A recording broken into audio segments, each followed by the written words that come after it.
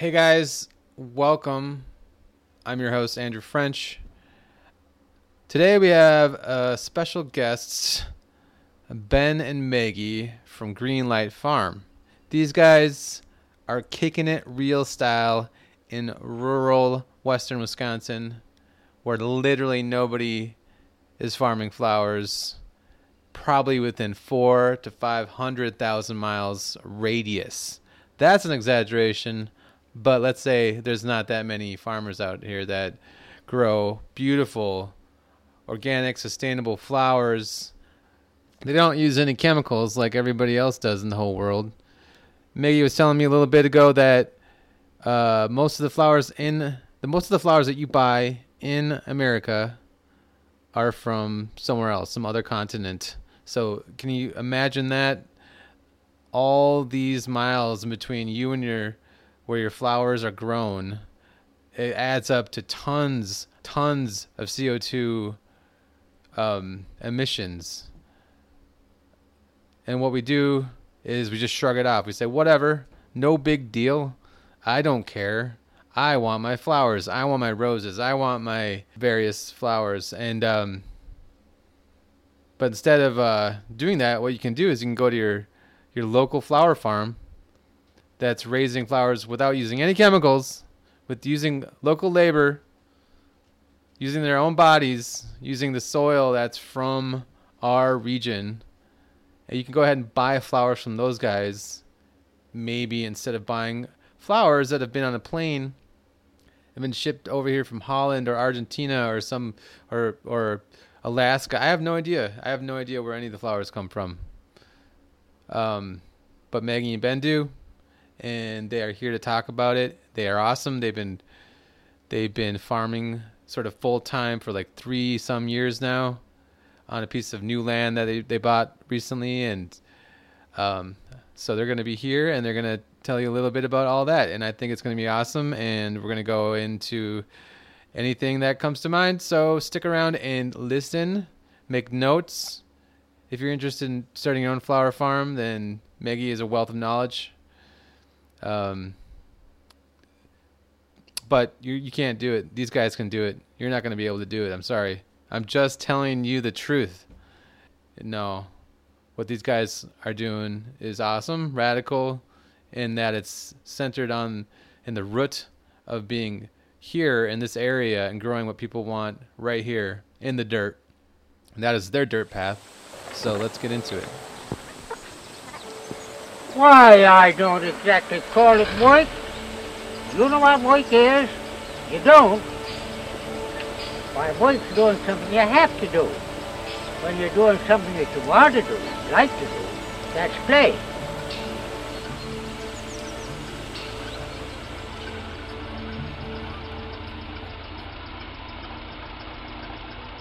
Between the voices we imagine historical figures had and the voices they actually had, like Abraham Lincoln, right, had kind of a goofy voice, and Stalin had a kind of a goofy voice. So somebody on Reddit was just asking, like, who else had a goofy voice? But then part of the answer is everybody beyond a certain period, the recording technology was such they couldn't pick up the bass in it, so everybody had kind of a tinny voice, so it's hard to say. All right, we're started. So we start out with that. How are you guys doing? Oh, I'm doing all right. Doing good. All right. So tell me a little bit about your farm, how long you've had it, how many acres you have, what you do. We are Greenlight Farm. I'm Maggie. I'm Ben. Our total farm is 120 acres. We grow about an acre of perennials currently, and we've got about 2 acres of annuals in production this year, a quarter acre of which are under plastic in hoop houses and greenhouses. We grow exclusively cut flowers that we sell throughout western Wisconsin and the Twin Cities area, primarily to florists and also directly to customers. We've been doing it 4 years now. Our first year was kind of an experimental, half vegetables, half flowers, but we've been steadily increasing the flowers and decreasing the vegetables since then. So we do grow veg, but it's just for us, for canning and trading and things of that nature. Cool. And so how come you guys went from vegetables into flowers? Well, there's several pieces to it. One, we were trying to find a niche that was a little bit different from what other people were doing. We've got lots of friends that are also vegetable farmers, and didn't want to be competing directly with them. Another factor is the flowers are lightweight, so we don't. It's not like carrying buckets, bushels of beets, potatoes, or squash every day. It's easier on the soil and easier on our backs. I don't know. What do you think, Maggie? Yeah, our first year we were half vegetables and half flowers, and we were on a really small scale, but when we were going to a farmer's market or whatever the sales outlet would be, the flowers were clearly more of the draw. It was the thing that we ended up spending more time on, and also the thing that we were making more money on. And sorry, I'll get closer. You probably have to. Sorry, now I'm babbling, and you'll have to cut this shit out. So when we first started growing flowers, I was a little bit unsure about it. For reasons, I thought it was frivolous to grow something that was just ornamental. But I started reading more about the global cut flower industry. Currently, about 80% of all flowers sold in the United States are imported, mostly from South America, Colombia, Ecuador, etc. Some from Africa, some from the Netherlands. And of the 20% grown in the United States, about 75% of that is from California. And most of the cut flowers that are available in the United States are just covered in a lot of chemicals. And also just from the human rights perspective, a lot of the labor in the South America is women, sometimes child labor. There's a lot of just really kind of bad things happening in that industry. So I thought that growing cut flowers, even though it isn't ornamental, could be a way to provide habitat for pollinators, beneficial insects, just wildlife in general, and also reduce the environmental footprint dramatically of the crop that we are bringing to local markets. So, and we've got a mental health issue here in this country that we're helping to solve. The soul food, right? Making people happy. Tell me more about this mental health issue. What do you got going on? What do you talk? Yours or other people? Oh no, like we're just making people happy. Oh, right on. Yeah. Cool. So actually, before you decided, hey, I'm gonna do flowers, before you even did vegetables, did you guys get some experience somewhere to learn how to do any of this? And actually, what moved you to get that experience in the first place? I don't think Ben had much experience with flowers prior to this.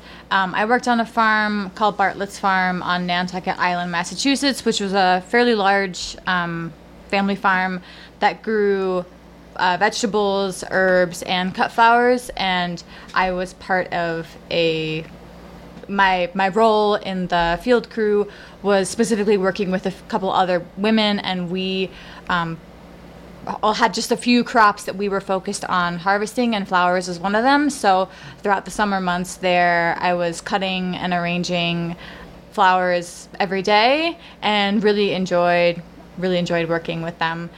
So, but a lot of it, when we started doing it on our own, was learn as we go, learn the hard way. There are a lot of people getting into flower farming now, but there were a lot less 4 years ago. So yeah, tell me about this. The people that are getting into flower farming now. What do you think is driving that? Inspiration from Instagram and idealism about the beauty of the life of growing flowers. So is that the case though? Are you having an idealistic idyllic, beautiful life without any problems right now?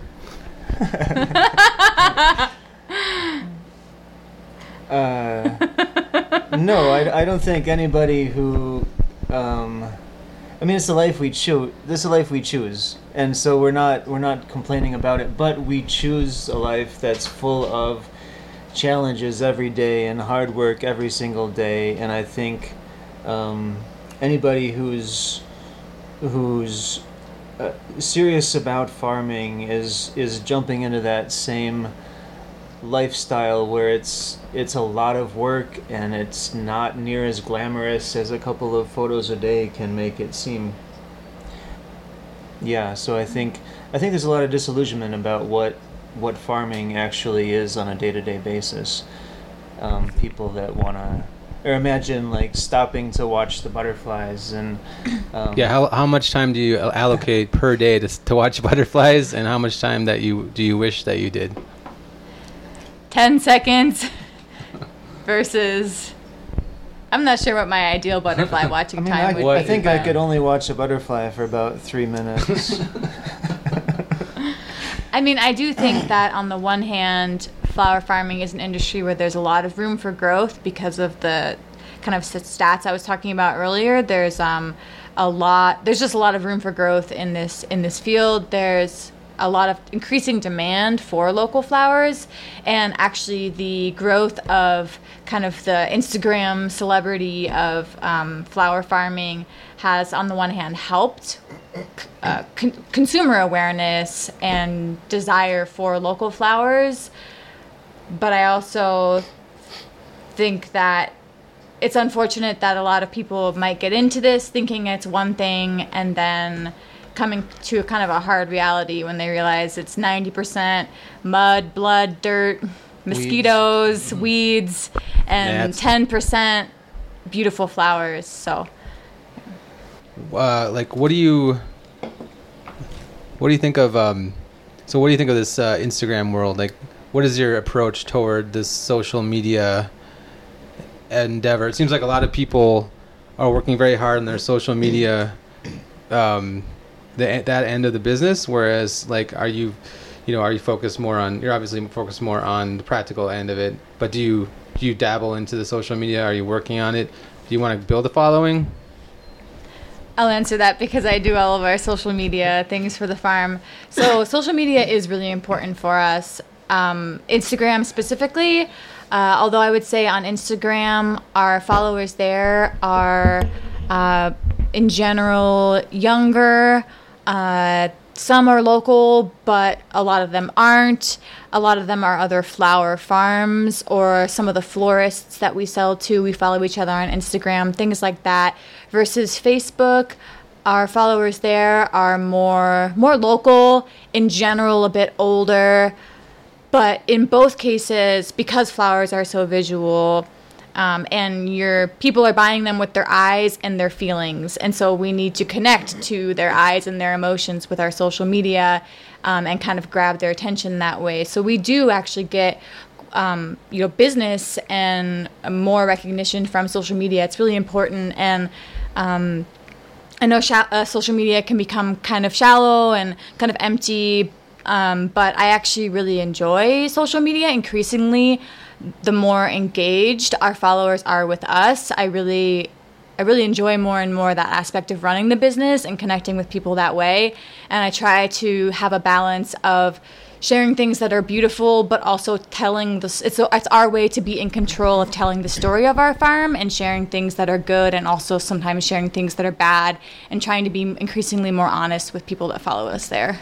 And in a way too, like you only have a certain amount of time with other people because you're so busy on the farm, and so social media can be kind of, well, a social thing, and because otherwise you have farm work and you do deliveries and everything becomes all selling or buying or selling, and it's all economic. And social media actually, in my perspective, can be a little bit of a like a sharing, kind of it for a lot of people it seems like it's more shallow, but for farmers it actually seems like a way to connect to people really. So I kind of get a little bit of I kind of am irritated with farmers who are doing it in a kind of, well, let's say gentleman farmers who are doing it and just like, we have lots of money from a different job, and here's this beautiful farm. Because like a lot of farmers don't have this other job that makes a lot of money, and they're just kind of struggling, and their farm looks like shit. You know, like my farm looks like shit a lot. Pigs don't make a farm that looks really beautiful, you know, a lot of the time, except when they're not on a piece of grass, and then when they go onto it, then you film them for 10 minutes. That's it. That's the only good part of that. You know, it's only pretty Instagrammable part of that thing. So, I mean, would you say that's kind of your experience as well? Oh, yeah, I definitely agree. And although I was just saying that I try to share, you know, more, I try to be as honest as I can on social media. Of course, we're choosing to highlight the things that we're proud of or that look pretty, or we're taking photos in the right light, or we're being selective about what we're sharing. And I mean, we're both farming full-time starting so our first 2 years, Ben was working full-time off from home, but off farm. But the last 2 years, the farm is our primary source of income. So we don't have time to make our farm look pretty because our farm is how we earn our living. So we have to prioritize function over aesthetics on the farm.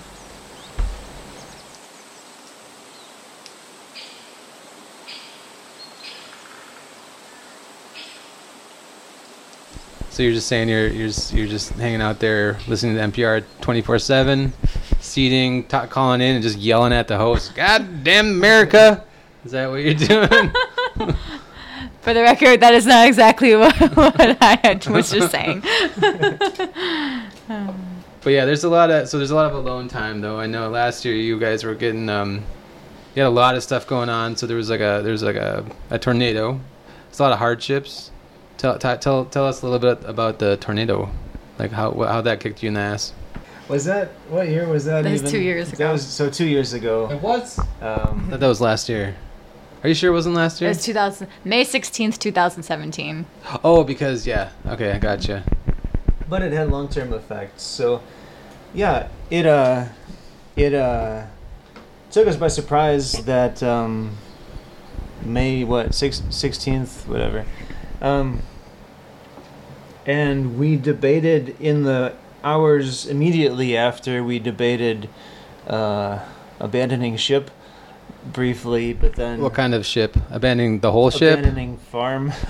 Abandoning farm ship? Off-farm jobs. Yeah. Because our greenhouse... So at that point, everything was in our greenhouse. We hadn't transplanted anything yet. And about a third of everything in our greenhouse was destroyed, as far as the plants. Damn. And we also lost our greenhouse. So the rain is continuing to come. It's cold. The low that night was cold. The lows that week were cold. We had our last frost of the year the next day. Yeah. So everything was about to die. And... yeah, it was just going to be a lot of work to get back to where we were a day ago. I think that would be a good, just like a name for a movie about a farm. Everything was about to die. Everything is just one bad day away from dying all the time. Oh, man. But we never considered abandoning the whole ship, as in like the farm forever. Season, but we considered calling that season off, and just we weren't sure if we'd be able to pick up the pieces enough to have anything to sell that year. But several things happened. Mike and Patty, we ended up right. They ended up. They're neighbors down the road there. That's yeah. So yeah, farmer friends a couple miles away that have a greenhouse offered to babysit as many plants as we could bring over, and they could fit in their greenhouse to keep alive for us, which was a lot. And then some. We had quite a few flats that we built little. All our greenhouse tables we put tarps on top of and stuck our plants underneath, and built little forts for them. But it did some other damage too. It knocked over 10 acres of woods.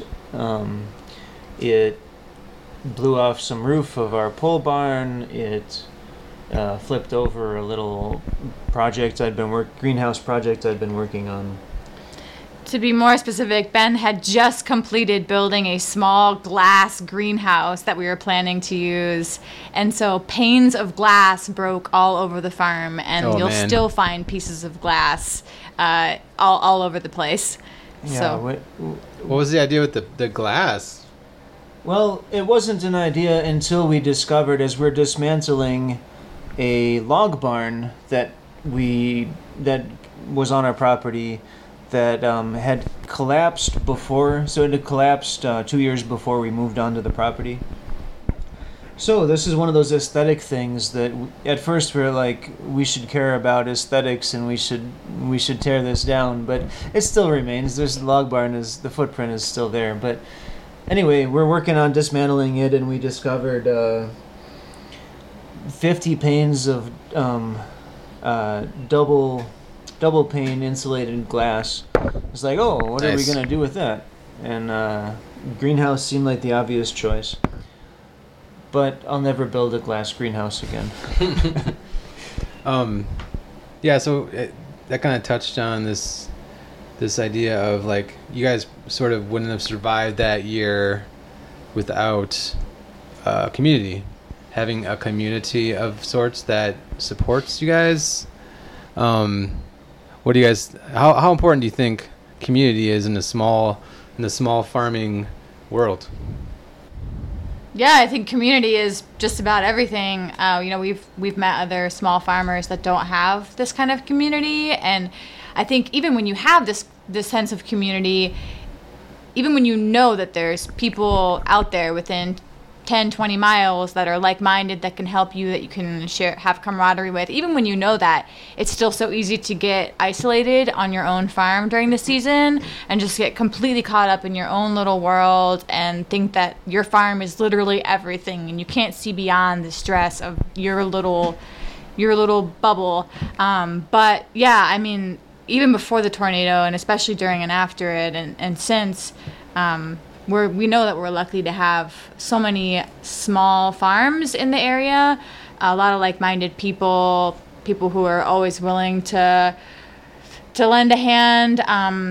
We've had several times where we've needed to pull plastic on greenhouses. For example, after the tornado, when we were repairing our greenhouse, and then since when we've put up new greenhouses, we've never had trouble getting groups of people to come out and help us with that. And anytime we need anything, really, there's always somebody willing to lend a hand and barter or trade or just help out.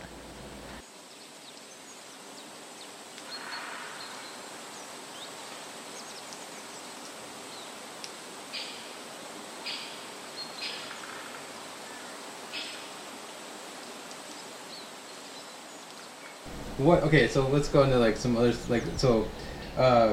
investments. What do you guys think is like one of the core investments of like a beginning farmer? What should they look for? Since you've been doing this for a few years now, you probably have a good idea of like what should a beginning farmer invest in, even if you yourself haven't invested in it because you can't or something. Mm-hmm. Like you probably have an idea like, get this thing or whatever, or do something like this. You know what I mean? I think, to me, a couple things are necessary. It depends on the crop you're growing or the whatever type of farming you're into. But for us, we've never regretted a hoop house or a greenhouse. Then again, we've always bought them used, with one exception was a federal grant. So at the used prices, we've never regretted getting more plastic to put things under to protect them.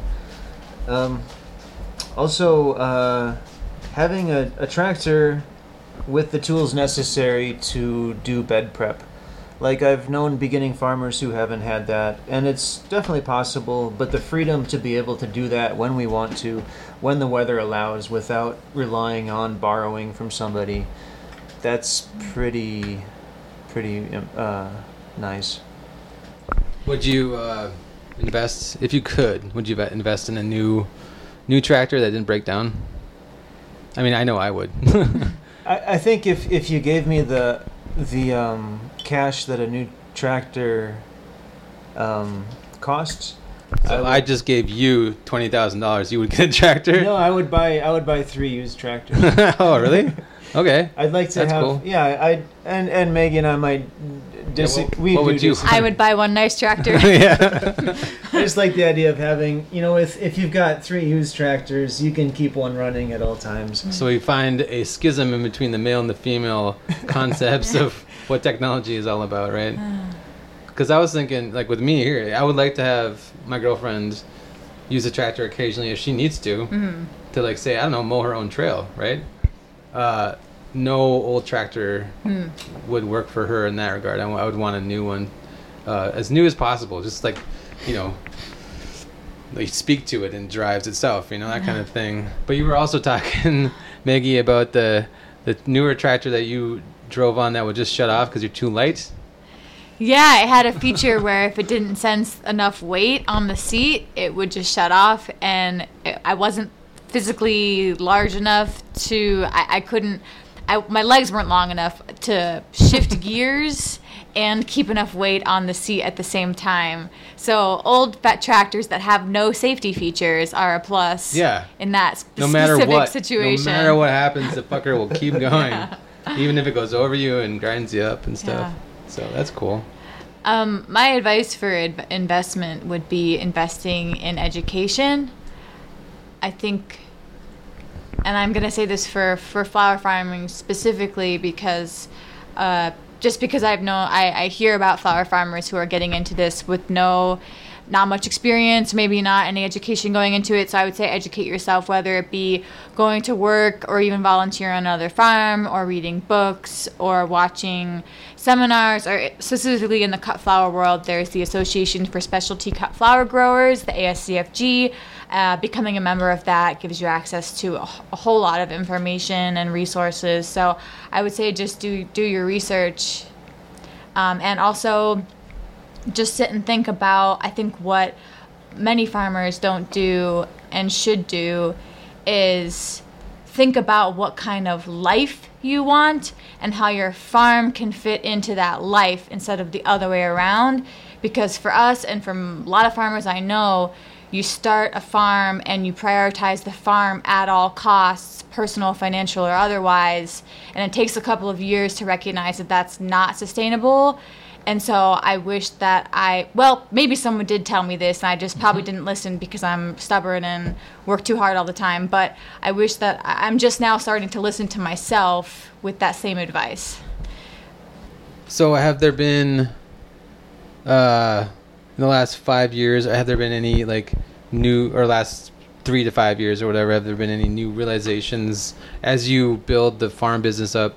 Any new realizations, kind of just tying in with the last question of like one thing I thought before has now completely changed, almost like 180 degrees or whatever, like that amount?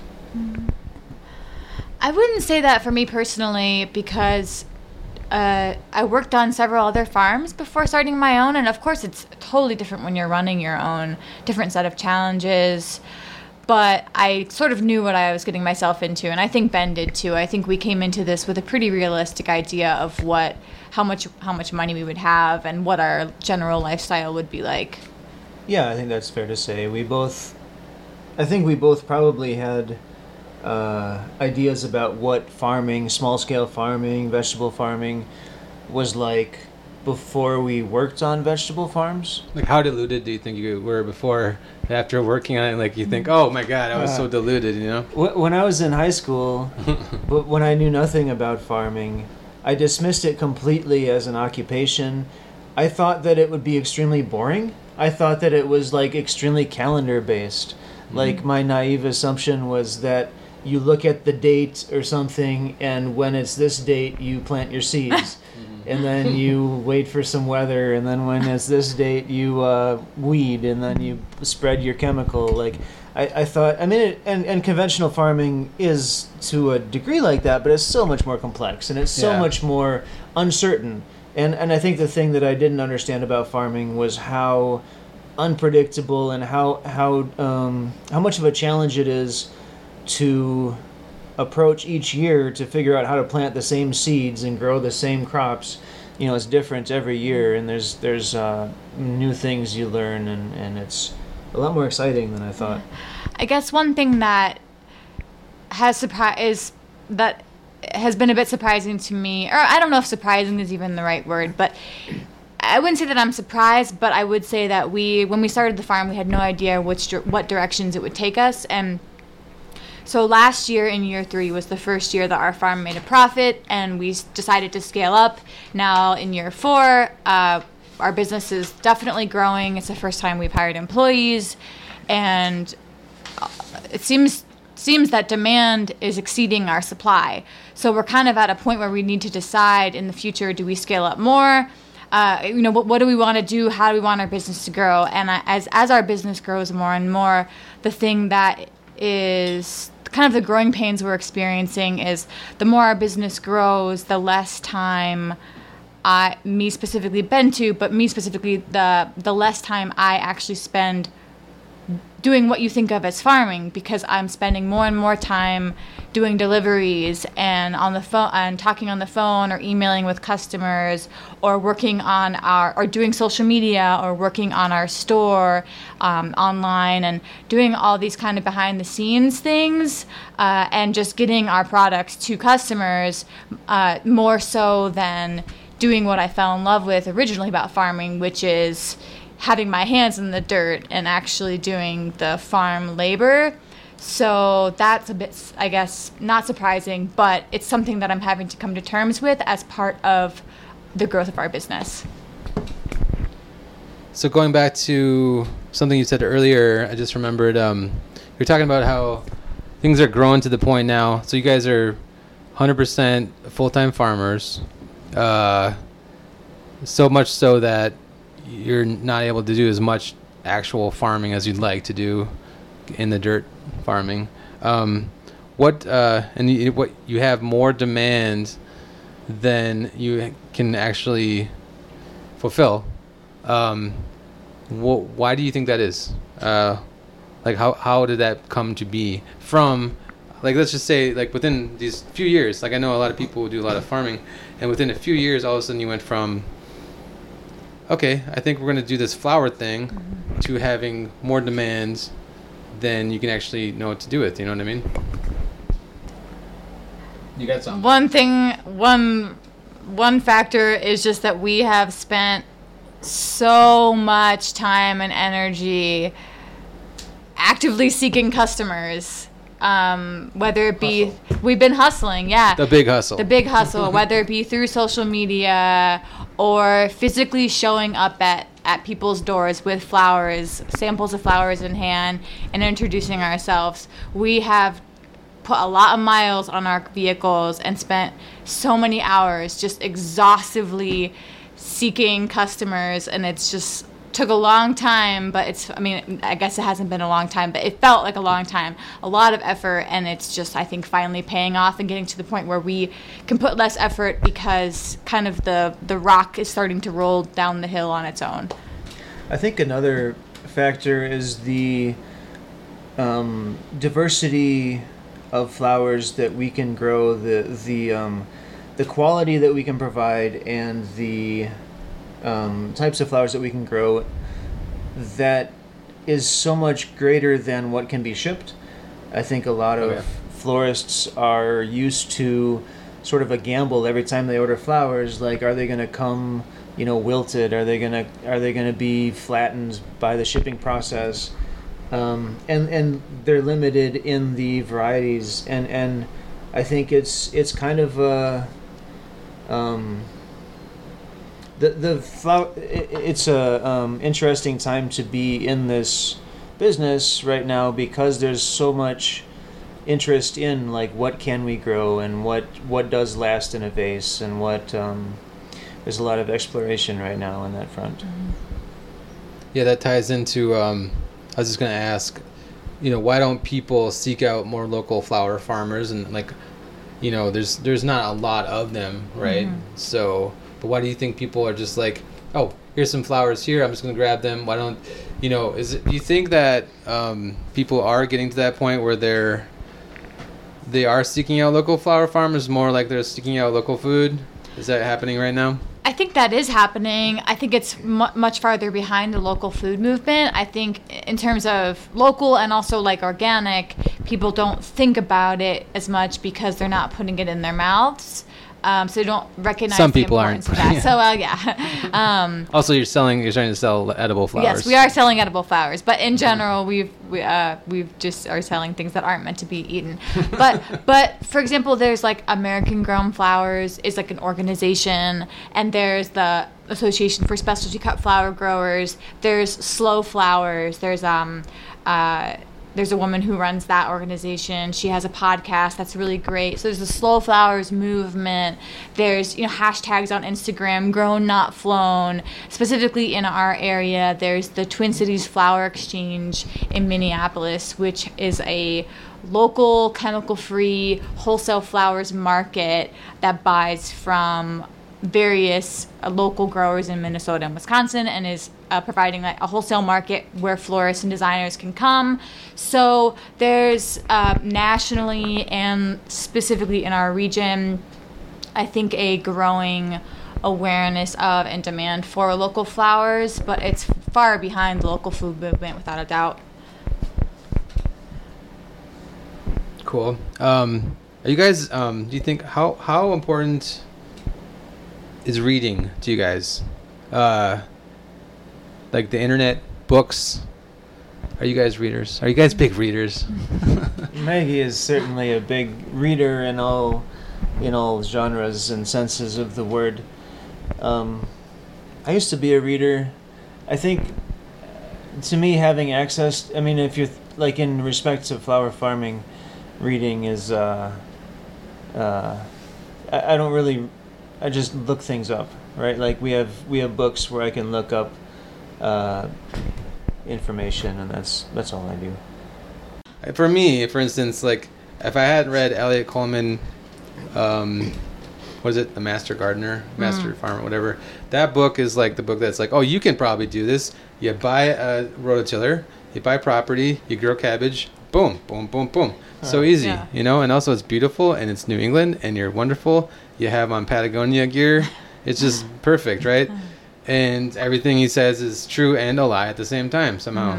So, like, but it did inspire me. And there's another book that was a large, very big book about a couple that tried to farm again in New England.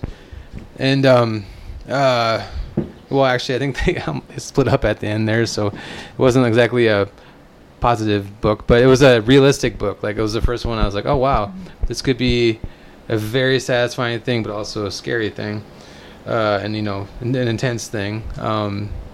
But I mean, do you have books that like inspired you, maybe, and not just like reference books, like here's how these various flowers perform and soils and stuff, but like, are there books that like got you to this point where you're like, I'm gonna be like that? Not really for me, to be honest. I did not have much interest in farming until I happened to end up working on a farm in Ecuador for 9 months, and then that was my head first dive into it. And then I was like, hey, this is kind of cool. Can I keep doing this? So that was sort of the inspiration for me, and I never did. I'm familiar with a lot of the books, but I've often read the first chapter or two of a number of the farm memoir type, or how to farm type books, and then I fizzle out. Like Salatin stuff, like Joel Salatin. Yeah, a lot of those. I like Michael Pollan quite a bit. It's not quite into like the nitty gritty of farming, but I like his wordplay, his exploration of things. But Yeah, I read a lot, and I have read a lot of books about farming, whether they be more memoir or like things about the farming industry as a whole, food systems, or we have a lot of books on our bookshelf at home that are about homesteading stuff or flowers specifically. But I would say that the books came after the experience. I would say when I was in college, I had a summer job at this. It was a primarily a sweet corn farm, and they had a corn maze, and it was kind of a farm marketplace as well. It's kind of a tourist destination. It was right. It was this was in Ohio. It was in Cuyahoga Valley National Park. It was a gorgeous place. And I had a summer job there, and I worked 6, sometimes 7 days a week. Very frequently 11, 12-hour shifts. It was my first time just doing labor, just working, and I fell in love with the combination of mental and physical exertion, and I just loved working hard. I loved how well I slept after a day like that. So I kind of got hooked. I kind of got addicted to that feeling of just using your brain and your body. And I would say I started actively seeking out farm books after I was already interested in farming otherwise. Okay. Anything specific or books-wise that really got your goat? Also, any nature books, like anything that got you guys into, like, I love nature, I want to work in nature? Because a lot of farmers I talk to, like, a lot of the actual core the core feeling is like they want to go back, live within nature. It doesn't even matter how so much as, like, in general, sometimes farming becomes the de facto, like, farming will be the work I do because I love to work with nature. You know what I mean? Is that something you guys would say that agrees with your philosophy, or is it more like I enjoy farming so nature is there? I don't know. It's tough. I totally get what you're saying, and I think I really fell in love with farming. Like, I've always loved, I grew up in the country, so I've lived rurally most of my life, and I've always loved going for walks in the woods and being outside, but I would say I just fell in love with the work, and being out in nature is a nice bonus. Yeah, me too. I think it's the work, and it's also the independence and the self-sufficiency. I think we're both we're similar-minded in, like, if we didn't have to earn a living, I think we'd be doing something similar, but it'd just be a whole lot more homesteady. Like, that's our dream, is not to stop working hard, but it's just we just want to be working hard for ourselves out there. And I think I probably did, maybe not so much through a specific book or books, but in addition to just loving working hard, I would say I fell in love with the idea of like, kind of like Ben said, being more self-sufficient, of, like, on the one hand, like, being my own boss, but then on the other hand, even though we grow flowers for our business now, we grow a lot of vegetables for ourselves, and we have a lot of perennial fruit trees and berries planted, and we like the idea of, as the years go by, of being more self-sufficient on our farm. Yeah, speaking of falling in love, how did you guys meet? How did you guys fall in love and start planting seeds, as it were? On a farm while transplanting broccoli across from each other. Ooh, broccoli. It's a sexy broccoli. It's a great place to meet people. We've joked there should be, like, dating. So not a meat market, but weed dating instead of speed dating. Weed dating. Yeah. Right It's on. like somebody start weed dating. Yeah, it's like you've got, like, however much time you're across from somebody on a bed, and then you have to get up and, like, leapfrog to somebody new, and So years ago, Ben was an intern on a farm called Foxtail Farm in Osceola, Wisconsin, and he worked with a guy named Ariel Pressman, who went on to start his own farm called Seed to Seed Farm. So Ben moved to Minneapolis for a couple of years, and I went to work as an intern for Seed to Seed Farm. And that summer, Ben was still friends with a lot of the people that he'd worked with on Foxtail Farm, and he'd come out to help out and hang out and pull weeds or plant broccoli. And so I was there working, and he came to help and hang out, and I was a poor worker that day because I was very busy discussing politics and philosophy with Ben instead of working hard. We were reprimanded. So love got in the way of your work. Is love getting in the way of your work now? And if so, how do you just jump over that hurdle? How do you push love aside so that you can get work done? Start a farm as a pragmatic person with another very pragmatic person. Yeah, it'll just let itself out the door. There you go.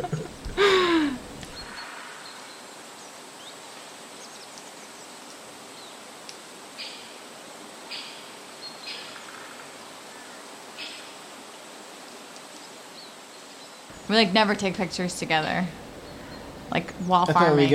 while farming. Yeah, There's like on the one farm. contrived situation where we're carrying arbitrary buckets.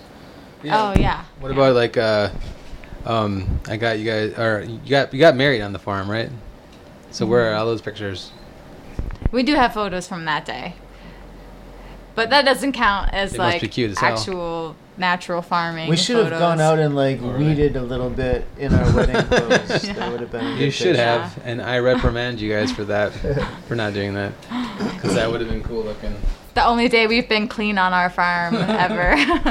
Maybe One day. The night before the whatever, what's that day called? The Wedding? dinner. I Oh, don't shit. know. Can we edit that? No. No, this is raw. This is going on YouTube tonight. Oh, the rehearsal dinner, but we didn't rehearse rehearsal anything. dinner. That's so what I was we saying. just had a Yeah. dinner. We were just had both pizza. We were both covered in dirt That's that day, true. though. Oh, Like yeah. everybody else is a little bit dressed up, and we're Yeah. just like filthy. That happens for sure. Yeah, I wish we had a mud room. Yeah, mud We room. don't have that. You got a porch though. We do have a porch, but when it rains, it's not really that protected. Oh no. So everything gets It wet. isn't? No, if Yeah. it depends on where the wind is coming from. Oh, But I see. if you put your boots out there, they will get soaking wet. In the Right. rain. Yeah. When you feel overwhelmed or unfocused, is there a thing that you do to help yourself, like self-soothe or chill out or relax? Like, because I know, farming can overwhelm us all. All small business can, I think. But farming in particular, because it's not just a business, it's also everything's going to die or not die. Or what was the thing? What was the movie title? All things will die at some point or whatever. Everything's gonna die. Yeah. About to A bad die. day away from Everything's about death. to die. Yeah. But is there something you guys do to like kind of like help yourself? And if the answer is no, I'm going to recommend trying something else. We're working on that actively. Last year, I would say, actually about this time last year, was probably the worst mental health time of my life.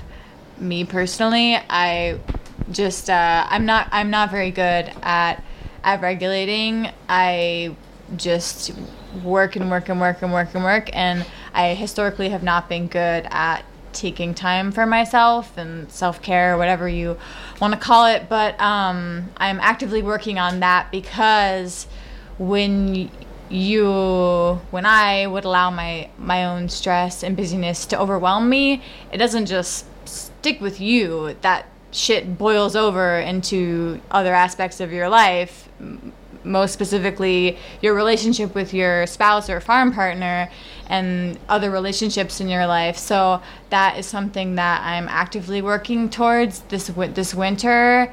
We had just a lot of conversations about this. Like, we both worked way too hard last year, but I'm a more anxious person than Ben, so I internalize that, I think, more, and I don't process it as well. Are you more anxious, or do you just drink less beer? A combination of Both, both. I think. Yeah.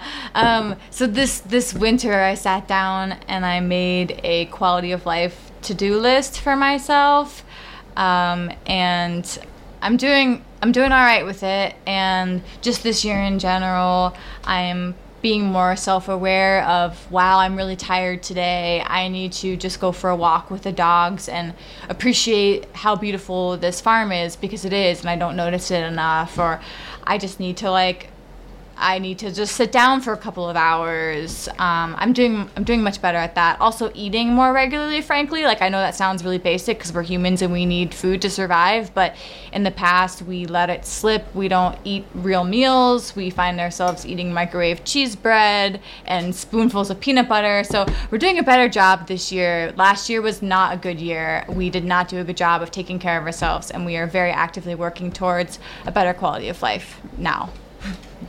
So what's at the top? What was at the top of your quality of life list? Or what is that, like an indicator of if your quality of life is up, good or bad, or?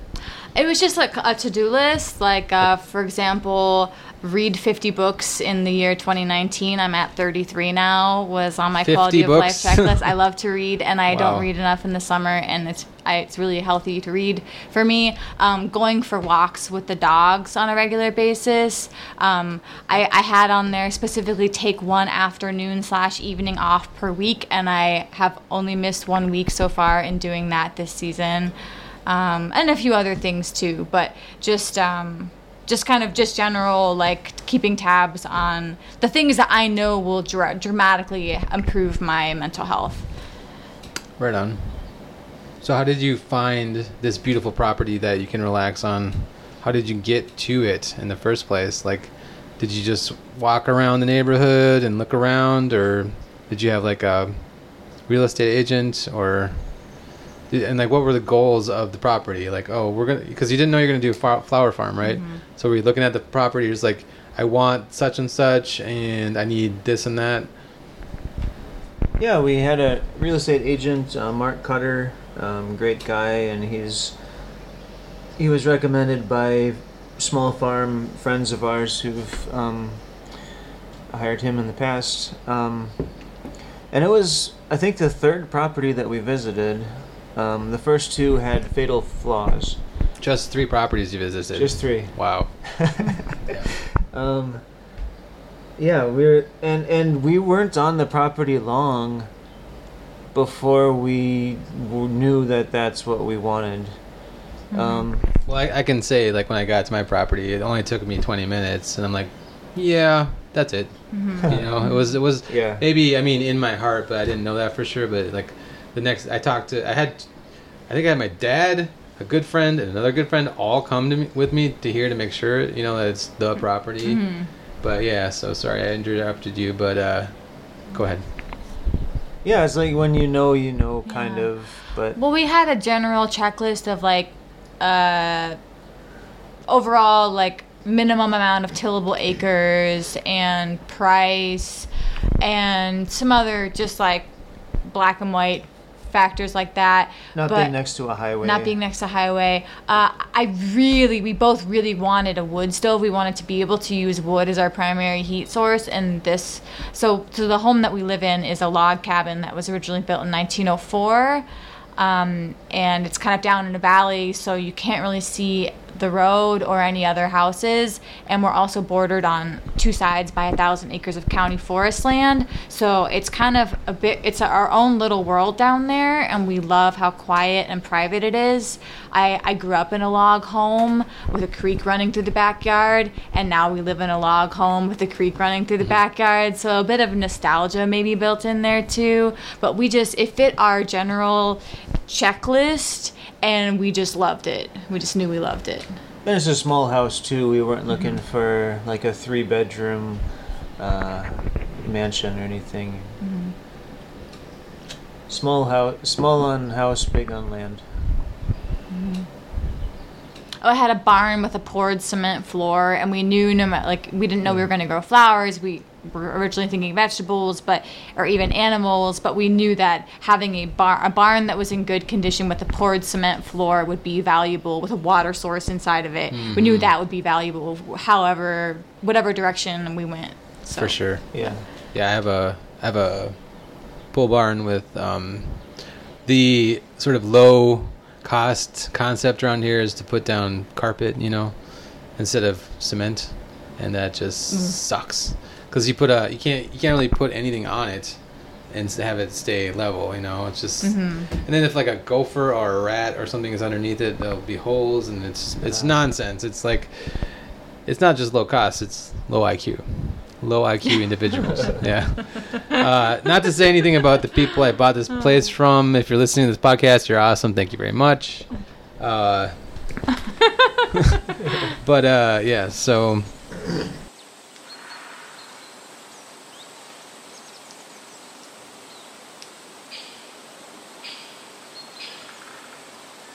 Like, we really don't fight. Tape but measures and leaving parties. Tape measures and leaving parties. Exactly. That's the two situations where it's like we're gonna have a conflict.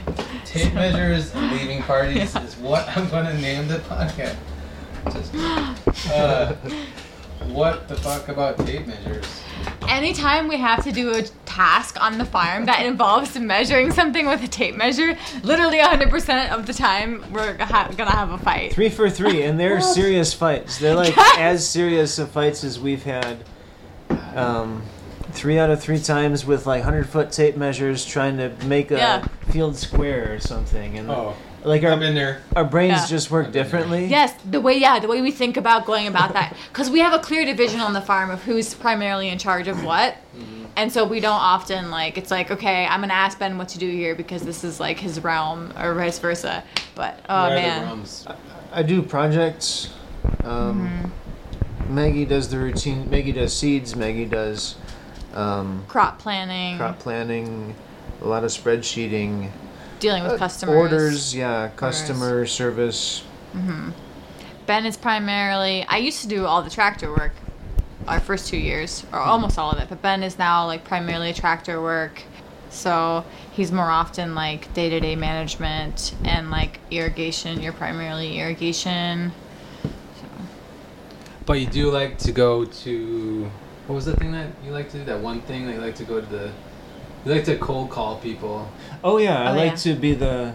Are we on right now? Or are we okay. I would have talked more, better.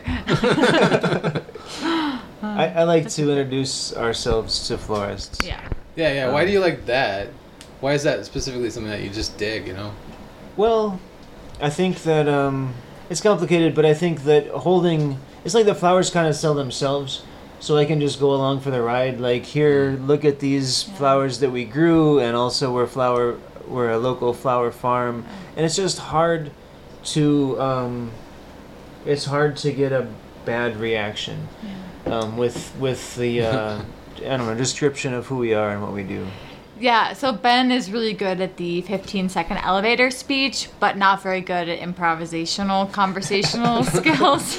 So you're loving this, right now, Ben? I'm not good at talking. So, and I actually really enjoy, I mean, sometimes I don't like the amount of driving around I do lately, but I really enjoy getting to know our customers. You know, we have some florists who've been buying from us for several years now, and then some new ones as well, but I really like popping in. I like the relationship, and each place that we sell to has like such a different vibe depending on who they're, you know, where they are and what their customer base is and what their style is. So it's just fun for me to just pop into all these little mini worlds throughout my day, and I like seeing where our flowers are going, and I really enjoy. I hate walking into a stranger's place of work and presenting myself to sell them something. That's extremely awkward for me. So it's fine for me that Ben likes doing that because I enjoy then the relationship building that comes afterwards. Yeah, that is good though. That sort of talks about like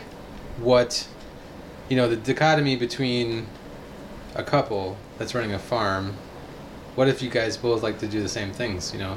That'd be like hard to do. That's bad. That'd be really bad. That's really bad. Yeah. Like, I think even if that's the case, I think you've got to, it's like like a divorce settlement or something. Like, you've got to figure out, you got to split which roles you're going to have, right? Like, you've got to have a division of labor, because and how did somebody, a farm I worked for in the past described it as an ultimate decision maker. Like, on every subject, you've got to know who the ultimate decision maker is, because otherwise conflict is inevitable. Like, you're not the same person, you're gonna have disagreements. So there's got to be, that's like, the concept is that, you know, in each realm somebody has the ultimate decision in that realm, right? Yeah, exactly. Yeah. Otherwise And you like could we go were back talking and about, we were just listing kind of the areas that are more his versus more mine. But even on like kind of the areas that aren't specifically like predetermined or listed, if we go into a certain situation, it's just obvious to us who's going to be in charge and who's not. And we've never really, other than the tape measure With the exception of tape measures. Yeah. Yeah, tape measure problem. Yeah. If we're both out there with the same tape measure, we're going to be yelling at each other. Well, okay, now reenact how that would go. We're shouting for one thing. Like, we've got 100-foot tape measures, so we're like 100 feet away from each other shouting, like, you go this way. No, you go this way. I got the flag in the ground over here. Oh, shit, man. Yeah. That is so funny. Yeah. And then one of us ultimately storms off. Like, one of us will say, Fucking Do it yourself. take your tape measure and stick it up your butt. Yeah. But no, it's in turn, and we have obviously different personality types and different skill sets. So there's just not a whole lot of conflict over who's going to take charge in given situations, because we enjoy doing such different things, and our skill sets just, I mean, they overlap to a certain degree, but they're very different. So it just kind of comes naturally. Well, I think on that note, I think we are done. It is 6:00. Cool. So it's time to be done. I really appreciate you guys coming out. Thanks, Drew. Thank you very much. Thank you. And we will continue this conversation at a later date.